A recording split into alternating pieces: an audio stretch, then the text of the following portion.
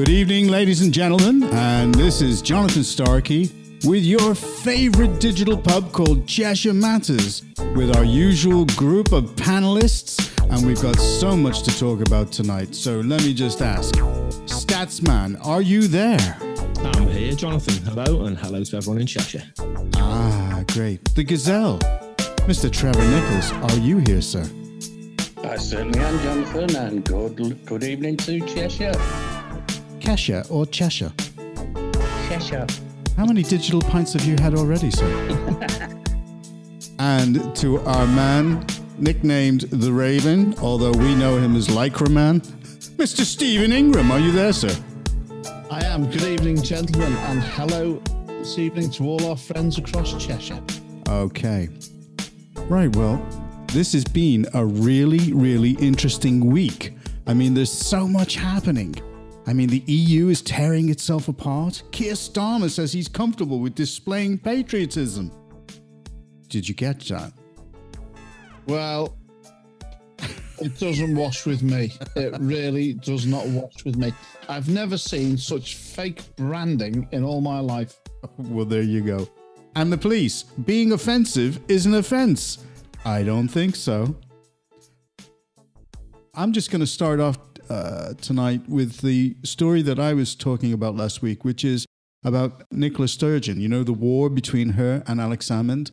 Well, it's come to a massive head.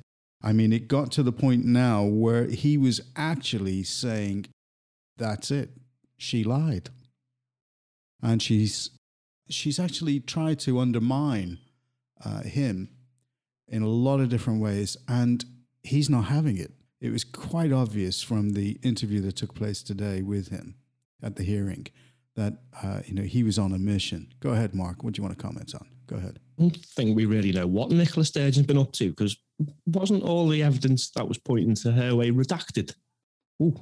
No. Well, he wouldn't come on. He wouldn't come to the hearing unless he was able to speak about it. I think that was the case, and he definitely said that democracy in Scotland had been failed by the leadership, and by the leadership, he's talking about Nicola.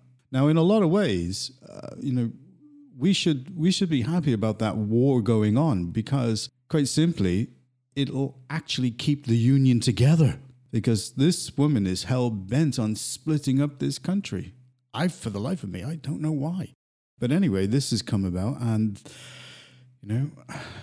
long may it continue. So we keep our friends, the great Scottish people, as part of the union. Now, Steve, last week you said that you were going to talk about the Sovereign Fund, and you were going to bring this up, and you were going to speak in more detail about it. So, sir, you have the pub floor. Go ahead. Yes, that's right. Thank you very much. I was looking into the idea of sovereign wealth funds, which happen in a lot of countries. And ironically, today I've seen an article about something which I consider to be a little bit related. And apparently there's lots of teenagers all over the country now who are perhaps unaware that between 2001, I think it was, and 2002 and 2011, a fund was set up for these kids when they were born. And as they come to 18 years of age, there's roughly, give or take, about £2,000 in a fund for these kids when they're turning 18. And it was set up in a trust fund in their name by the government, this is. And this has come to light today. So there's lots of kids all over the country, perhaps not aware they've got a fund available to them on turning 18 if they fit into that time frame. But that aside, what about the people that have gone past 18, maybe 2 or 3 or maybe 4 times? Do they get access to this fund? Well, I'm not that far down the line myself, but the idea is, we weren't talking to you. Oh, so you're right. We weren't referring to you because we know that you are 3 times past that age. Well, we won't go there. I actually feel much younger than my age, but we're digressing here. The point is, I've been thinking a great deal about the national debt for some time, and obviously that's been growing because of the situation for the past 12 months or so. And what I'm a little bit concerned about is not only the level of the national debt, but also the fact that the way the government operates, it simply collects money via taxation, etc., and then uses that money to provide all of the services and things that we need as a country. Now, I actually think there is a case for distributing some of the wealth created more fairly. I am a firm believer in a free market society. I don't believe in the complete opposite end of the scale where everything is owned and run and controlled by the state. I don't buy into that. Now, I do believe that there are excesses within the capitalist system, which to some degree, at the worst end, are not sharing some of that wealth out in the way I think they should be. So my view is that a certain percentage of the government taxation should be spread across investment funds into stock market funds on behalf of literally everybody within the country. So say, for instance, anybody who is under the age of 18, that money is invested for them. They can cash that in if they wish, or draw some form of small income from that fund that's generated. And depending on where you are in life, you can sort of have this fund building up. And actually, people can use this as a tax-free investment or a form of income by distributing some of the wealth from the country created. Tell me something. Lads, do you think that Steve is a closet socialist? Anybody there? Possibly. Seems that way, doesn't it? Yeah. I've just got another point to add to that as well. So I think that's a great idea. But would we have a future Gordon Brown? Pillage it. No, I would like to think that basically these funds are tax-free. They don't affect any other form of taxation that people are duly bound by or benefits or anything like that. We've got to start leveling the playing field a little bit in terms of distributing some of this wealth created. And actually, I was talking about this to some degree with Mark the other week, and it came up that effectively, once the government starts doing this, investing in businesses on behalf of the people, you then run the risk of that going too far, where things become owned outright by the state. Now, I would simply apply a mechanism to that, whereby the government could invest no more than 25% of a share of a company in any one organisation. But I'm going to put something together. I'm going to write to Rishi Sunak on this because I actually think it's got merit. I've seen it in the area that I've lived in for 50 odd years, where on a cycle, generation after generation, people are simply living the same type of life. And actually, I think there's a case for starting to apply through government policy some of the rules of the rich to ordinary people by way of distributing that wealth. We seem to have two sets of rules, one for the rich and one for the poor. Now, why can't we have a bit of a blending of those rules to sort of distribute that more evenly? I don't really think it's fair and right that young children starting out in a typical average housing estate where they work in all the typical jobs that people do, which are highly valued, but not necessarily valued by way of the pay. And we should start to give those young people a better start in life and giving them some security through investment funds, through the taxation system, and distribute some of that wealth going forward. Well, that's a good point, gentlemen. I do think that he is a closet socialist. And on that, we will actually move on to some of the local issues. But I think Trevor's got a point to make before we do. Go on, Trevor. I've just noticed something. I've just noticed a book on Steve's bookcase there. I can't quite pick it out. I'll just magnify it a little, but I think it says Lenin. Lenin. No, it does not say Lenin at all. I thought, what's that other one next to it? Marx. Well, I'm in between. Is that Mao? Good grief. No, I will clarify. I am a free market supporter. I just believe there should be some element of a fair distribution. Okay. So I will clarify. I don't have any of those books on my bookshelf. No, he has loads of them on his bookshelves, ladies and gentlemen. Terrible. Anyway, all right, let's move on to something local. And we've got these stories. I mean, the council, CWAC, have paused Chester's controversial active travel lanes. I mean, and there is a petition to ask for the resignation of the people behind that, Karen Shaw. Steve, go ahead. Well, yes, I've been following this actively, excuse the phrase there, on the Facebook page of the original campaign group set up regarding this. And I've actually put quite an extensive post out there today. By the way, I'd just like to clarify, I am not responsible for this petition.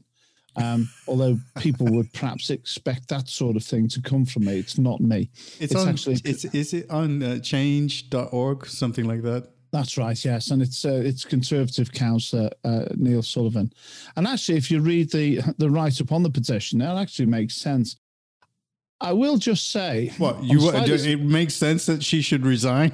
Well, I followed this quite extensively, and I think the people who started the original opposition to this have been treated exceptionally bad by the council as a whole, and I understand some of the councillors too.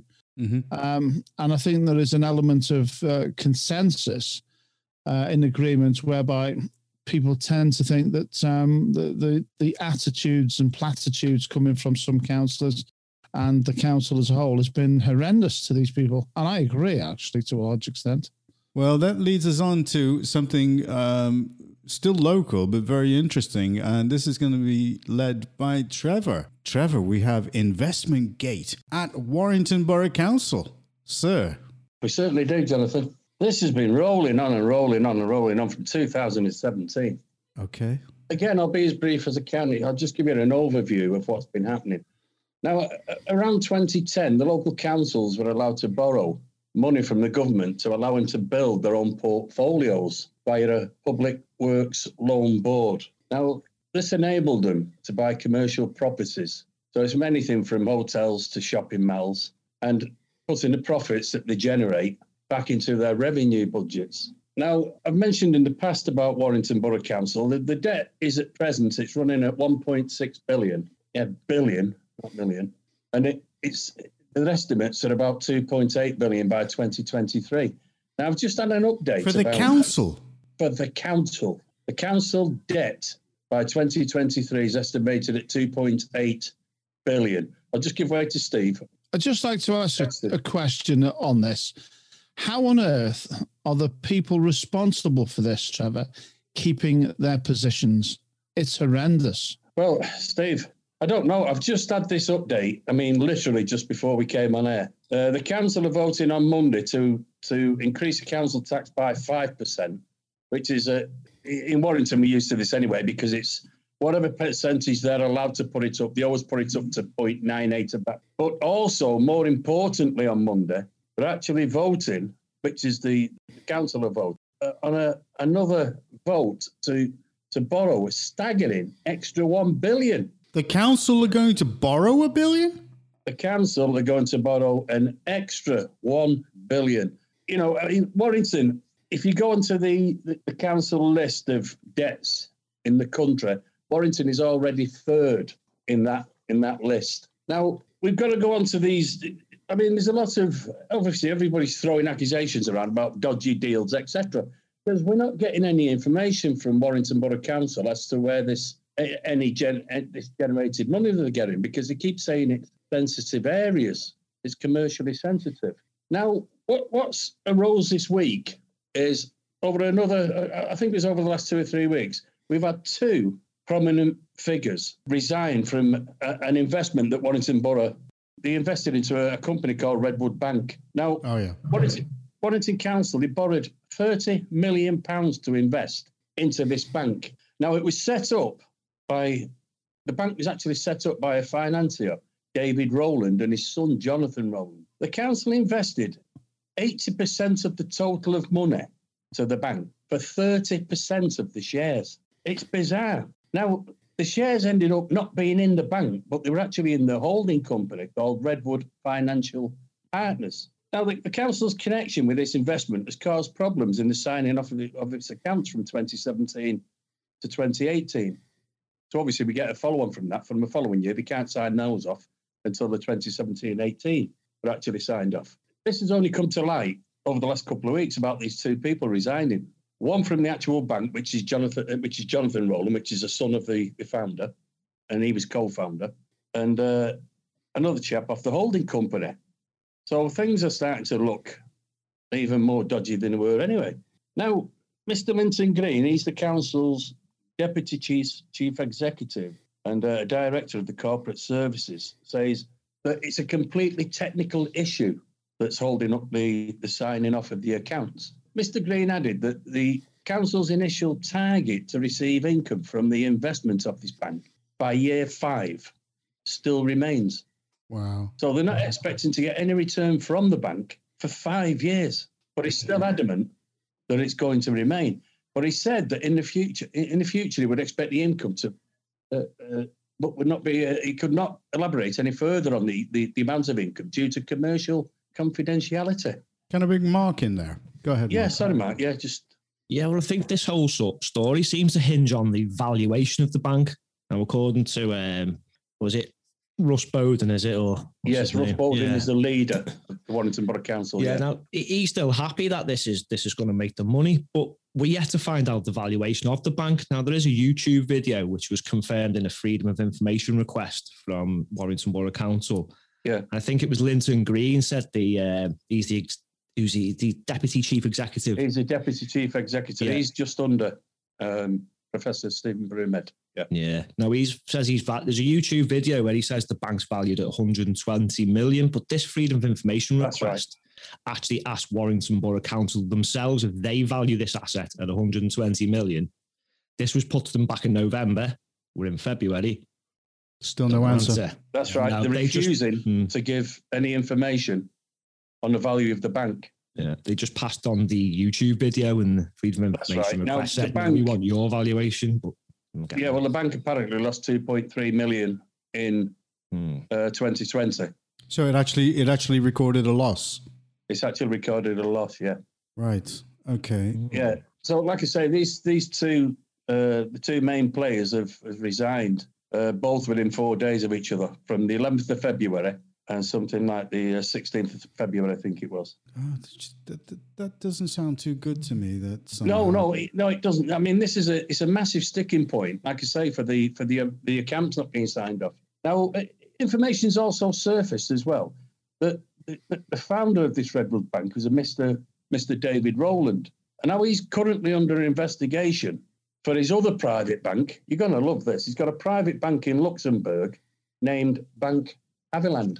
Now, they've been under investigation since December of last year, but COVID's held it back a little bit. Now, Mr. Rowland, he used to be a Conservative treasurer, which for me adds even more intrigue as it's a Labour council. But he's also got links over this Haviland Bank with Prince Andrew. The story's just emerging over the last couple of months. So that's one to watch as well. So, I mean, the main question here is how have we as a council got connected with these people? Did these accountants, they're supposed to have advisors, have these advisors not looked at the information that's fully open to us on the internet? There's something brewing there, definitely. Can I bring Steve there? Go on, Steve. Yeah, I just want to say, really, the first point to me is, why is this issue of commercial sensitivity quite often utilised for obscuring transparency to the public with public money? That's it, exactly, yeah. It's incredible.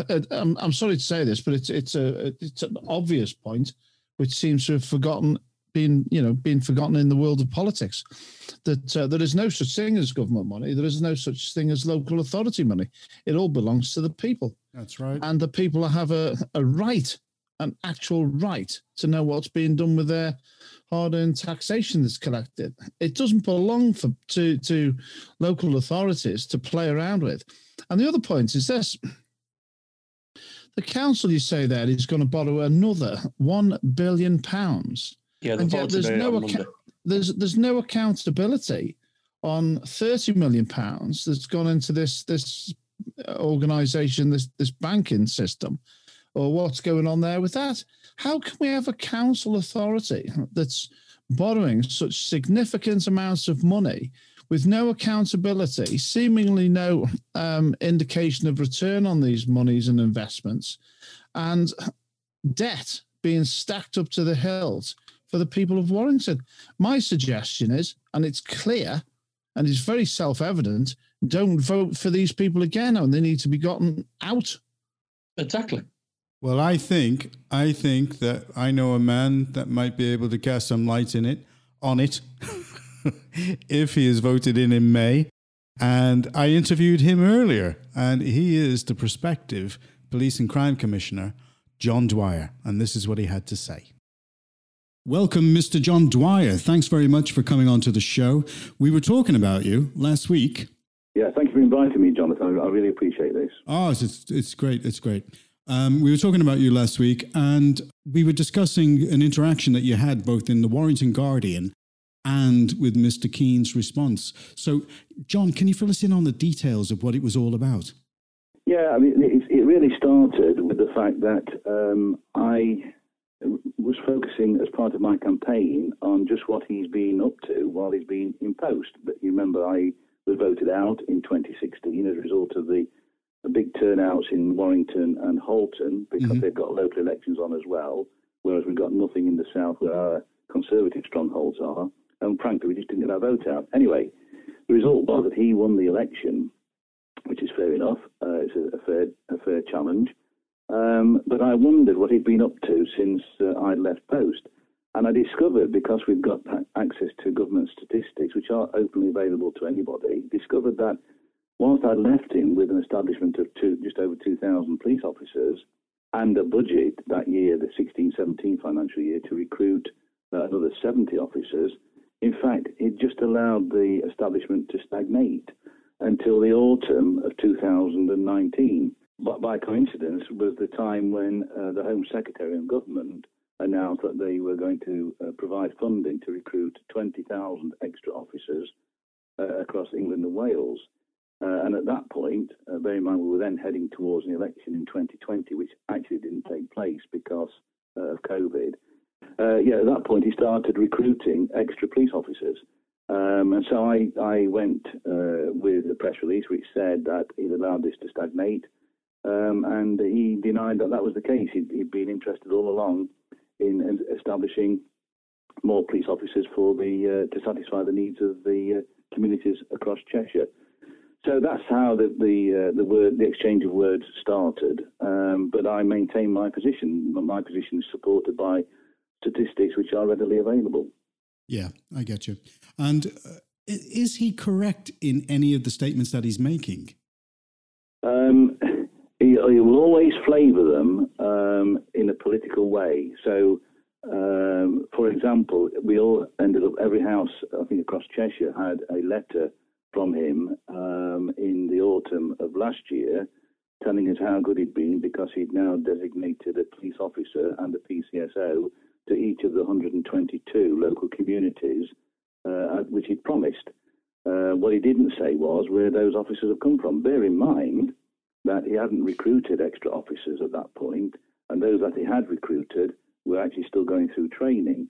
So the question I then raised was, well, where have they come from then? Where have these 122 designated police officers, where have they come from?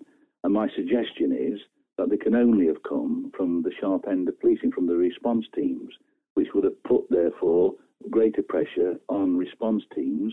So when you make a call asking for a police officer, they're going to be under pressure because they're 122 light at the sharp end. Yeah, and again, you've dismissed all that because it's all dressed up. And the point is that, in my view, is not clear and open. He talks about forever openness and transparency, and yet that's the last thing he's got is openness and transparency. You've got to really delve into what he says to see what's really behind the things he's pontificating.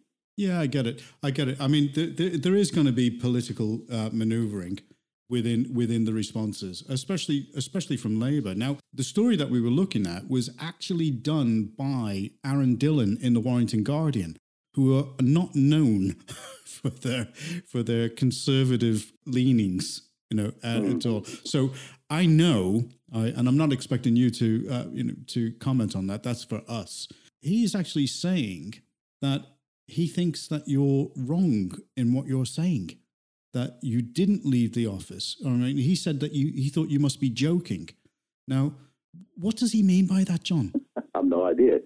That's something you really ought to ask him about. But what I'll say to you is, what I'm declaring now are publicly available information statistics from the Parliamentary Library, House of Commons Library. They're there for everybody to see. So I'm certainly not lying. What I'm doing is stating facts that they're there to be seen. So I don't know where he's coming from. He is a politician, there's no doubt about it. Mm-hmm. You hear him forever bleating on about the cuts that took place from 2010 onwards. Well, actually, the reason the cuts started, the austerity measures started in 2010, was because of the poor financial state of the country in 2010 when the Conservatives and Lib Dems took over government. Yeah. So we know we had to make some contribution. I don't actually agree that the Conservatives did it right. I don't agree at all with the cuts they made. And now, of course, the Conservatives have acknowledged that that was a mistake, and that's why we're bolstering this figure by 20,000. But what I have to say to you is, in the first 3-4 years I was imposed, 2012 to 2016, I actually boosted the figures of police officers to 2011. Yeah. That's despite the austerity measures. So I was limited to a 2% cap rise in policing tax, the policing precept. Yeah. But despite that, because we were managing the force well, we were able to recruit extra officers to bring those figures back up. Now, he glosses over all that because he is a politician. Of course, he'll gloss over it. I understand that. Mm-hmm. The point is that we were able to do that despite the austerity. And I left him a budget to recruit more, which he didn't do. Mm-hmm. And he really hasn't experienced the austerity measures that I experienced between 2012 and 2016. Yeah. He's had actually quite an easier ride than I had. But at the same time, his latest precinct tax increase this year has brought the tax increase to 40%. Right. From 2016. So what has he done with the money is my question. He's raised the policing tax by 40%, but where's the benefit that the public have had over the last 4 or 5 years as a result of that tax increase? And I don't know the answer to that. That's what he needs to be put on the rack for, to actually explain what on earth he's done with the money he's raised. Well, that's a good point. Now, the elections are coming up. They're all going to go ahead. What are your views and your thoughts for what you would do now if you were voted in as the Police and Crime Commissioner? Right. My thinking is I'm going to be certainly moving back to headquarters. He moved his office. It's another political decision of his to move from headquarters to Stockton Heath. Yeah. Stockton Heath, of course, is Warrington. He's retained his position as a Warrington Borough Councillor. He's retained his position as a Penketh Parish Councillor. And for me, those two positions actually create an area of potential conflict of interest. How can you be tied up with the Warrington Borough Council and Penketh Parish Council when you are the Police and Crime Commissioner for the whole of Cheshire? So it is an extremely strange position, sir, and we have questioned it. We have definitely questioned it. Yeah, well, I mean, my view is when I got in 2012, I was running a business, security and management consultancy business, which I completely stopped and moved away from it because I wanted to focus on the role of Police and Crime Commissioner. Yeah. The way I was running it, it was a full-time job. I was doing 60 hours a week to make sure that the needs of the communities across Cheshire were properly being met. Yeah. I don't think that's happening now. I don't know. That's something that you'd have to put to him. But certainly I don't know how he could do that because he's got these other roles as well he's performing. So, and there are these potentials for conflict of interest. And the major role of the Police and Crime Commissioner is to hold the Chief Constable to account. Yeah. Now, the Chief Constable is based at headquarters. I was based at headquarters. Yeah. He's moved his operation away from headquarters, 18 miles away to Stockton Heath. So the interaction can't be as good. That's correct. I mean, you mentioned Simon Byrne in your broadcast last week, and I have to tell you that Simon Byrne and I would regularly have morning coffee, not a formal meeting, just a morning coffee and a chat about the way things were going, to share experiences with each other. And as a result of that, we had a good relationship. It was certainly not cozy because we did have disagreements, but the system worked. And that's because I was on site in headquarters to actually address those needs. You were right there. I said on the show, I thought you two were the dream team. Yeah, I understand that. Thank you for saying so. I say we didn't always get on. We certainly did have disagreements, and that's actually healthy because if we agreed on everything, it wouldn't be a healthy relationship, would it? No. So one thing I want to do then is certainly move back to headquarters. There's no cost involved because the property still belongs to, it's in the name of the Police and Crime Commissioner. There's just a removal cost to move stuff over from Stockton Heath back to headquarters. But I want to develop those relationships again with people in headquarters. So closer relationships at headquarters. Absolutely. It's where the job's being done, and I don't understand why he would want to be away from that. Yeah, and your main focus on the way things are at the moment, what would you be looking to focus in on at present? Well, I've actually done a calculation based on this 20,000 extra officers which the government have said they want to recruit, and at the time they said that, the establishment in Cheshire represented 1.6% of the total police establishment at that time. So, based on that, I've calculated that we ought to be having here then, in Cheshire, an establishment to top out at 2,320. So my focus is definitely going to be to ensure we get our fair share of those extra 20,000 officers to build the police establishment up to 2,320. Yeah. And that's the highest it's ever been historically. And I certainly know that will benefit the public and indeed the police service, because I know police officers, the men and women in the police, are actually working very, very hard indeed to cover the gaps that have been left. Yeah. And that comment relates not just to the police themselves, but indeed to the police staff who are working behind the scenes to make sure that the service delivery or service being delivered to the people of Cheshire is first class. I've a great deal of time and respect for those people. Well, that's John, and we can honestly say that he definitely has the people of Cheshire and the police services and all the people that work for the police at heart. And he's got my vote. He's definitely got my vote. Now, good luck to him. Yeah, good luck. Trevor, say good luck. Good luck. He doesn't need good luck. He's a very nice chap, and I think he's going to do very, very well. Yeah, Mark, I really do. Mark? He sounds very knowledgeable about the job, so I think he's the right man. Yeah, definitely. Anyway, we might have to give Mr. Keane the right of reply, but no, it just depends. It depends. Anyway, we're going to be moving on to a national article, which we were going to go on to last week, but there wasn't enough time. And this is about the government set to fine universities who cancel people due to their views as ministers defend British history and culture. Mark, have you got something to say about that? Yeah, some good news on free speech for a change. It seems Education Secretary Gavin Williamson, get his name right, he's due to appoint a free speech champion to defend students and academics. And he's going to penalise institutions which try and cancel people to their views. That sounds good. Well, is there somebody that had something to say about that, like this chap? Hold on a second.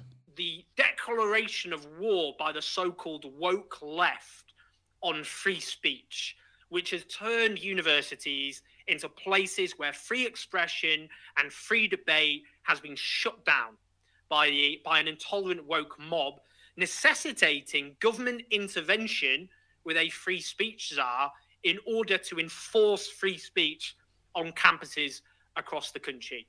Mark, do you know who that guy is? Yes, that was left-wing agitator Owen Jones. Yeah. And he's spot on, isn't he, to be honest?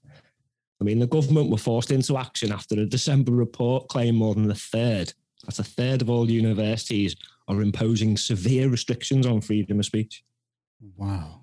Can I bring in Steve there? Go ahead, Steve. Yes, it's a bit ironic that we've got a left-wing political commentator actually criticising the left elements of society and universities for removing free speech. I find this whole wokeism ridiculous, to be quite honest with you. Every single day of the week now, we're turning onto the media and there's reports of you can't say this, you can't say that, rebranding and reterming various things that people have identified with all their lives.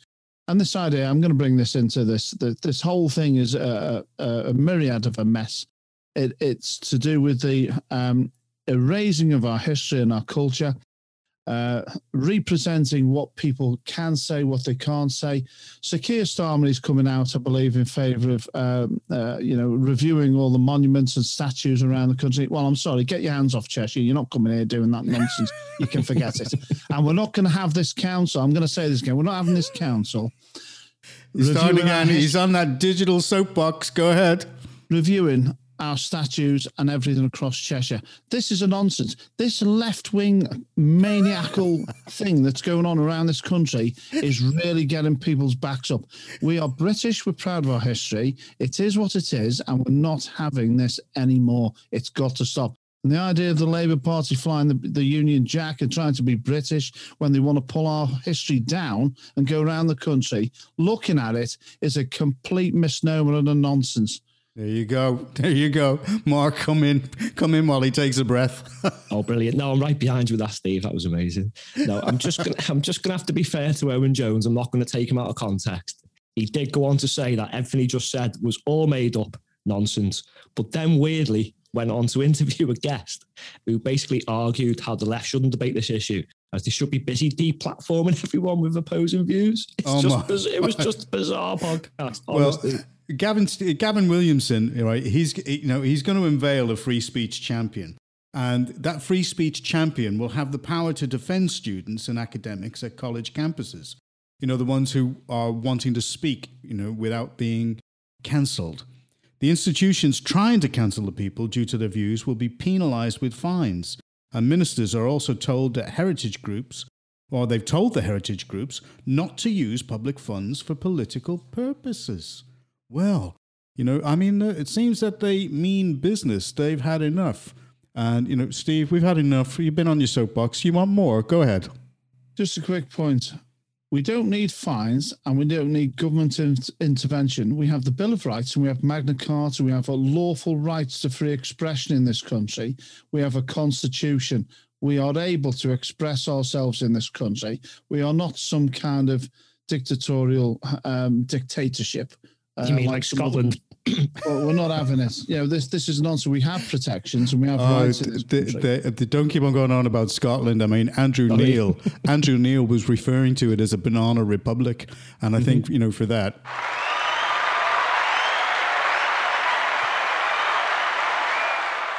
And we love our friends in Scotland, but boy, have they got their problems. So anyway, There it is. I mean, it's starting. The fight back is beginning. There's no doubt about it. It is going to happen. And the war on woke has begun. Now, who's got our woke on the wild side tonight? Seems that we're talking about woke. Go ahead, Mark. I think that'll be me again. Okay, there was a few to choose from, but this week, it's got to be BBC Ski Sunday. Presenters Ed Lee and I'll say this one, Shemi Olcott, I think her name is. Okay. Apparently it said Cortina in Italy, which is hosting the Alpine World Championships, is too white and it's not as welcoming as you think. I mean, that's some white guilt going on there, isn't it? I wonder if they said the same about was it the Beijing Olympics, the Winter Olympics? Was that too Chinese? Was the Japan World Cup too Japanese? Or is it just us? I mean, I could go on, but you get the gist. Yeah, definitely get the gist there. Race-obsessed woke garbage, isn't it? And Steve, you got your hand up again. No, I forgot to take it back down from before. So I just got a bit overly fired up, so don't get too excited. I'll have a little rest. Well, I'm going to go on to the public figure of the week for me has got to be Jolyon Maugham. He not only did he win his case against the government and he forced them to admit that they'd broken the law, but also when the government tried to force massive expenses on him, he actually got the expenses capped to £250,000. Now, the government had expenses of something like £1 million. And I mean, what is going on there? Because that's almost like a type of bullying behind the scenes to say, listen, if you're going to take us on, it's going to cost you this much if you lose. Now, the Good Law Project are only a small concern, but they've got some pretty clever people there, and they've also got a donate button on their website. So it's Good Law Project, and they've got a donate button on there, and they are holding the government's feet to the fire, and they are winning. So they are and he is my public figure of the week, Jolyon Morn. Now we move on to shout outs and shout downs. And what are we there? What are the shout outs or shout downs this week? Who wants to go first on that one? Mark, go ahead. Well, I'm going to shout someone down this week. And seeing as I couldn't fit them into Woken on the Wild Side, I'm going to shout down Coca-Cola for asking their staff to be less white. That's just racist, and I'll be honest, I'm sick of it now. So they've had them on diversity training. I don't know. How can they be less white? I mean, I don't know. Have they got a contrast button like a chameleon? You know, like they just turn themselves down. It's just annoying now, isn't it? Okay. Was that on, Matt? Say what? What was that on? That was Coca-Cola, mate. Put the staff on diversity training. You got to be less white, apparently. Less white? Yeah. Do you know who he looks like on camera? I have to say this. Mark looks like, what was his name? Foxy? of Citizen, what was Citizen it? Smith. Citizen Power Smith. To the people. Power to the people. With that cap on, that's what he looks like. It's going right over his head, he's saying. Mm-hmm. Right over his head. Steve, your shout out or shout down? What is it? Well, it's a little bit of both, actually. It's a little bit of a shout down to Mike Parry, journalist. All right. Who made some rather derogatory comments this week, I believe, on social media. And it's been in the news and various things regarding the community of Blacon. I'm not going to repeat what he said because it's pathetic. Was it negative? Was it negative? Well, it was. I believe initially it was supposedly said in a little bit of a humorous context. However, he went on to later apologise for these comments. And I actually tried to get on Jeremy Vine and also Talk Radio to put the correct version of Blacon out there in relation to Mike Parry's comments. So I just want to say in relation to Blacon, which is a shout out and an acknowledgement, there's a lot of people here. They do a lot of fundraising. There's a group called Here and Now. The lady at the pub and does a lot of fundraising at the Wagon and Horses. There's a huge football community. There's a boxing club. There's all sorts of people do lots of things. And there's a lot of fundraising goes on for the kids and the elderly and mental health groups in this community. So, Mr. Mike Parry, you couldn't be more wrong. And it's a big acknowledgement to a lot of the good people in Blacon. Okay. Trevor, who's your shout out or shout down for? No, I've got a shout out again this week. You've got a shout out. It's gentlemen. Another gentlemen. And I am using the term loosely, right? Pray listen to Mr. Trevor Nichols. Go ahead, sir. My shout out is Tipping Point. Oh, yes. Tipping Point, the TV programme. It takes me back to my youth in the arcades on holidays. Remember when we used to go to Rill? When we had proper holidays, it used to take us a day to get to Rill. In the car. It's true. It's true. So you a day to get to Rill. Yeah, we used to go on a coach and it took us a day to get to Rill. And we'd spend half of our days in the arcades on the 2-penny machines. And that takes me right up to Tipping Point. I love it. Oh, why didn't you come to that wonderful place in Merseyside called New Brighton? Been there. Love it. They have arcades. I used to cycle to New Brighton every Saturday with my mates. But it only take you half a day to get there, you see, so it wouldn't be a full day out, would it, really? Steve, Steve, you never told us you had friends. I've got well, they don't like to make it public. They're never the same afterwards.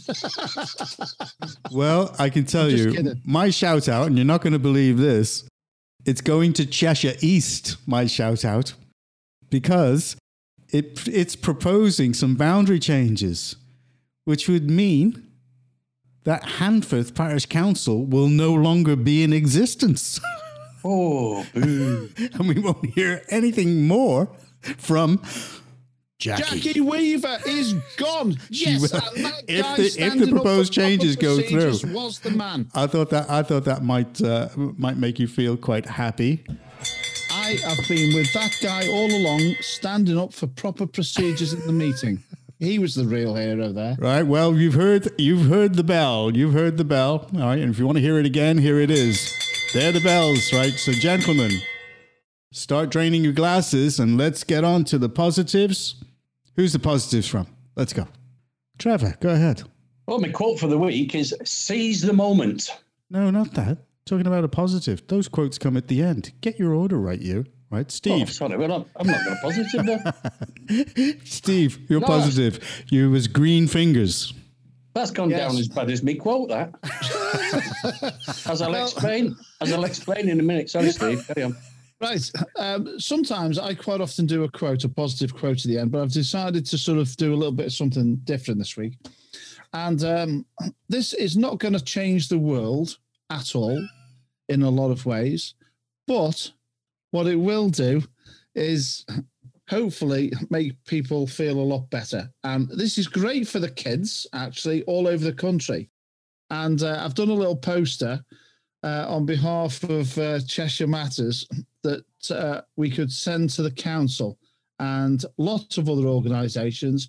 And it's to encourage people all over communities around Chester and Cheshire to put nice planters out of bulbs and flowers in the front garden and brighten everywhere up. And I just imagine if lots of people in streets all over the place did this, it would be fantastic.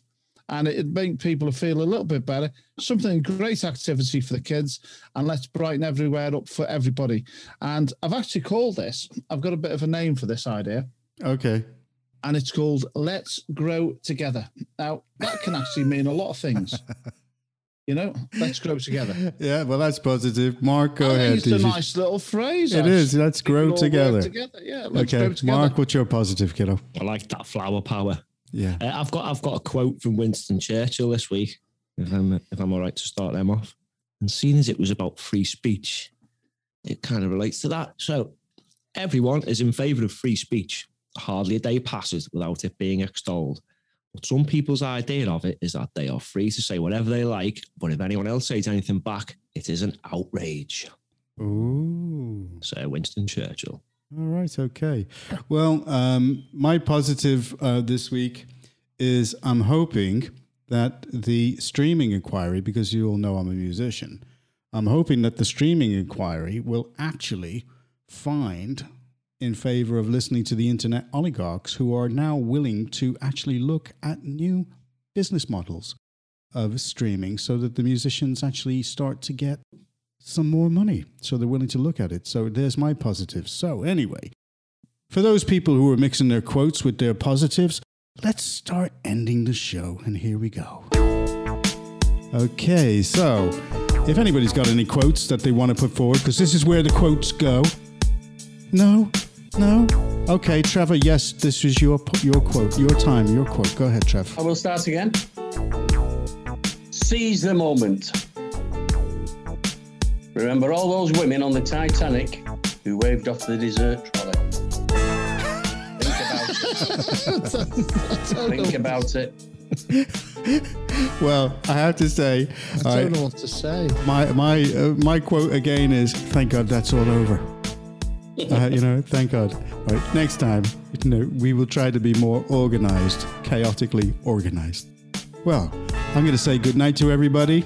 Say good night, Trevor. Good night, everybody. And chest feeders. And chest feeders. As always. Say good night, Steve. Good night, everybody. Have a fabulous week ahead. Yeah, and Mark, Statsman. Sorry. Good night, everyone. Have a good weekend. That's good. That was good. Yeah, we'll just say Citizen Smith. Thanks very much. Okay, well, in that case, then, that's the end of the program. Thank you very much for listening, ladies and gentlemen. Bye for now. What happened to everybody there? They're getting them mixed up with the quotes and the positives? It's got to be a positive. No, you've confused everybody. Oh, it was me. Yeah. Yeah, because right.